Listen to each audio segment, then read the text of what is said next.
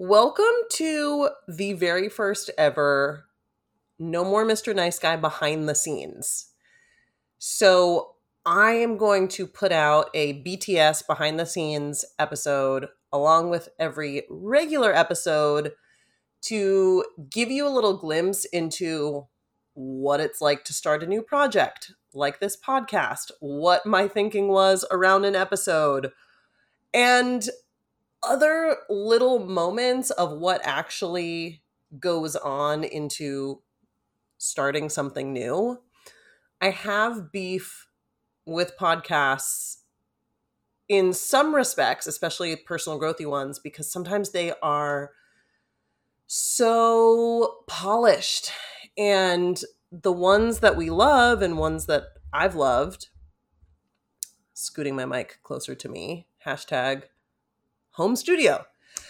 Some of the podcasts that I love are just, they're so crystal clean, shall we say. And it's really hard to imagine some of these incredible, talented podcasters ever starting out and ever kind of fumbling their way forward to figure their shit out. And of course they all did. But it kind of has bothered me in the past that we don't get to see any of what goes into creating some of the epic audio that we all love. So in 2019, which was a big year of transformation for me, I was also burnt the fuck out that year. I was just inhaling inspirational stories, and podcasts were one of my favorite ways to take them in.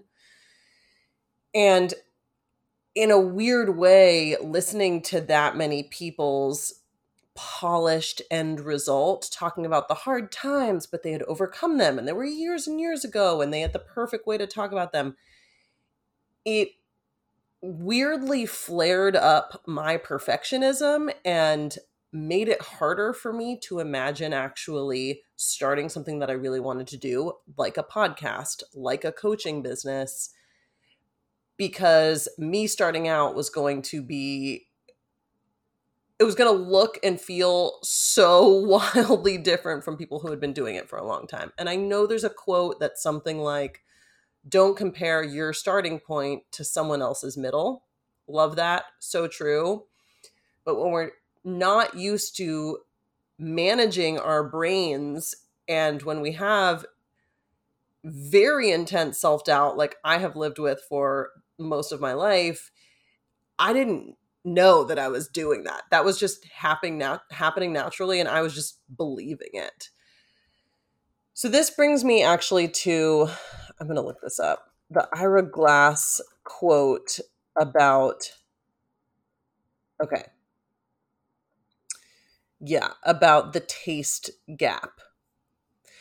So a friend sent me this years ago, and she said, this might be the most important statement on creativity that we all need. And so I want to share this with you. It's from Ira Glass, and he says, nobody tells people who are beginners, and I really wish somebody had told this to me, is that all of us who do creative work, we get into it because we have good taste. But it's like there's a gap that for the first couple of years that you're making stuff, what you're making isn't so good. It's not that great. It's trying to be good. It has ambition to be good, but it's not quite that good.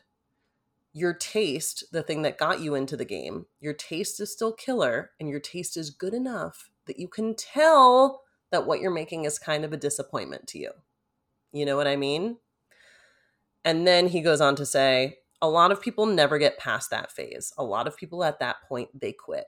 And the thing I would just like to say to you with all my heart is that most everybody I know who does interesting creative work, they went through a phase of years where they had really good taste, and they could tell what they were making wasn't as good as they wanted it to be. They knew it fell short.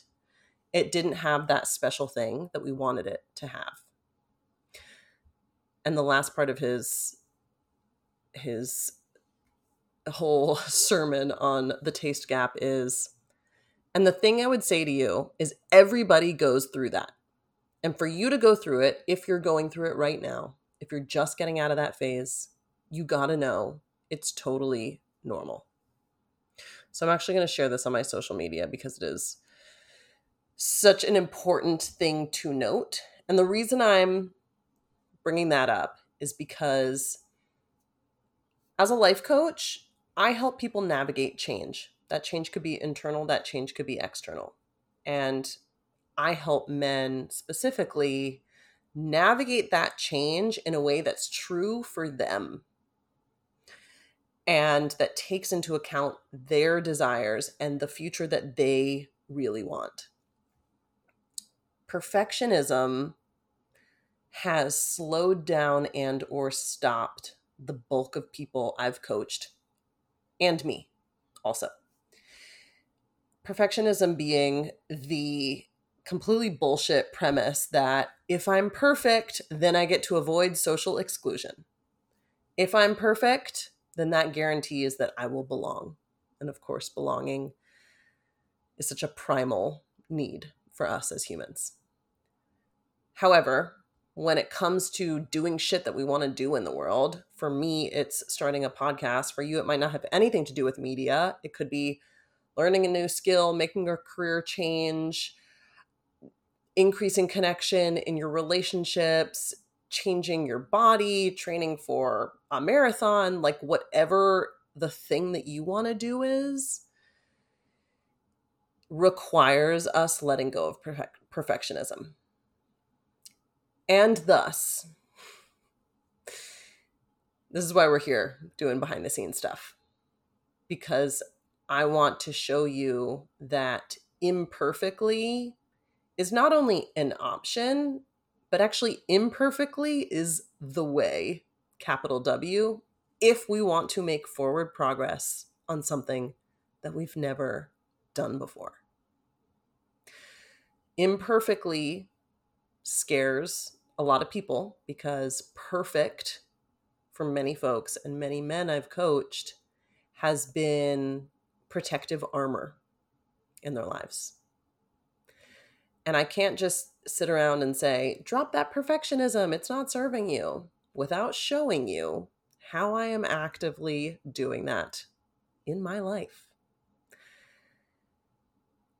This brings me to, this is episode 1's behind the scenes, and I just finished editing episode 1. I'm just going to give you a really brief as to how I even got to the point of finishing that fucking recording.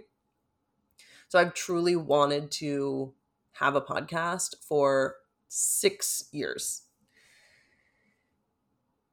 I've had a bunch of different ideas for them. No More Mr. Nice Guy is the one that I decided this is a yes for me. I'm moving forward. I've seen people many times, and I have first person experience doing this myself. It's like we wait for the perfect idea. And there's no such thing. There's just the idea we decide works for us. And so I had this idea for No More Mr. Nice Guy a few months ago. It kind of came to me when I was driving, and I just loved it. I felt really lit up by it. And we always have options in that moment. We can say, let's go, let it rip. I'm pressing the go button on this. Or what I've seen with a lot of folks is we sit around waiting for the idea to come together in our minds in a perfect, fully formed way before taking any action on it. And when we choose that route, we're guaranteed to feel stuck because we are not actually making progress. And action creates clarity, not sitting around and waiting for clarity to be gifted to us.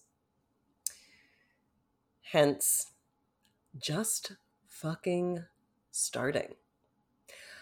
I wrote a shitload of drafts for what episode 1 should be, how it should sound, all the different points that I should hit to welcome someone into this world.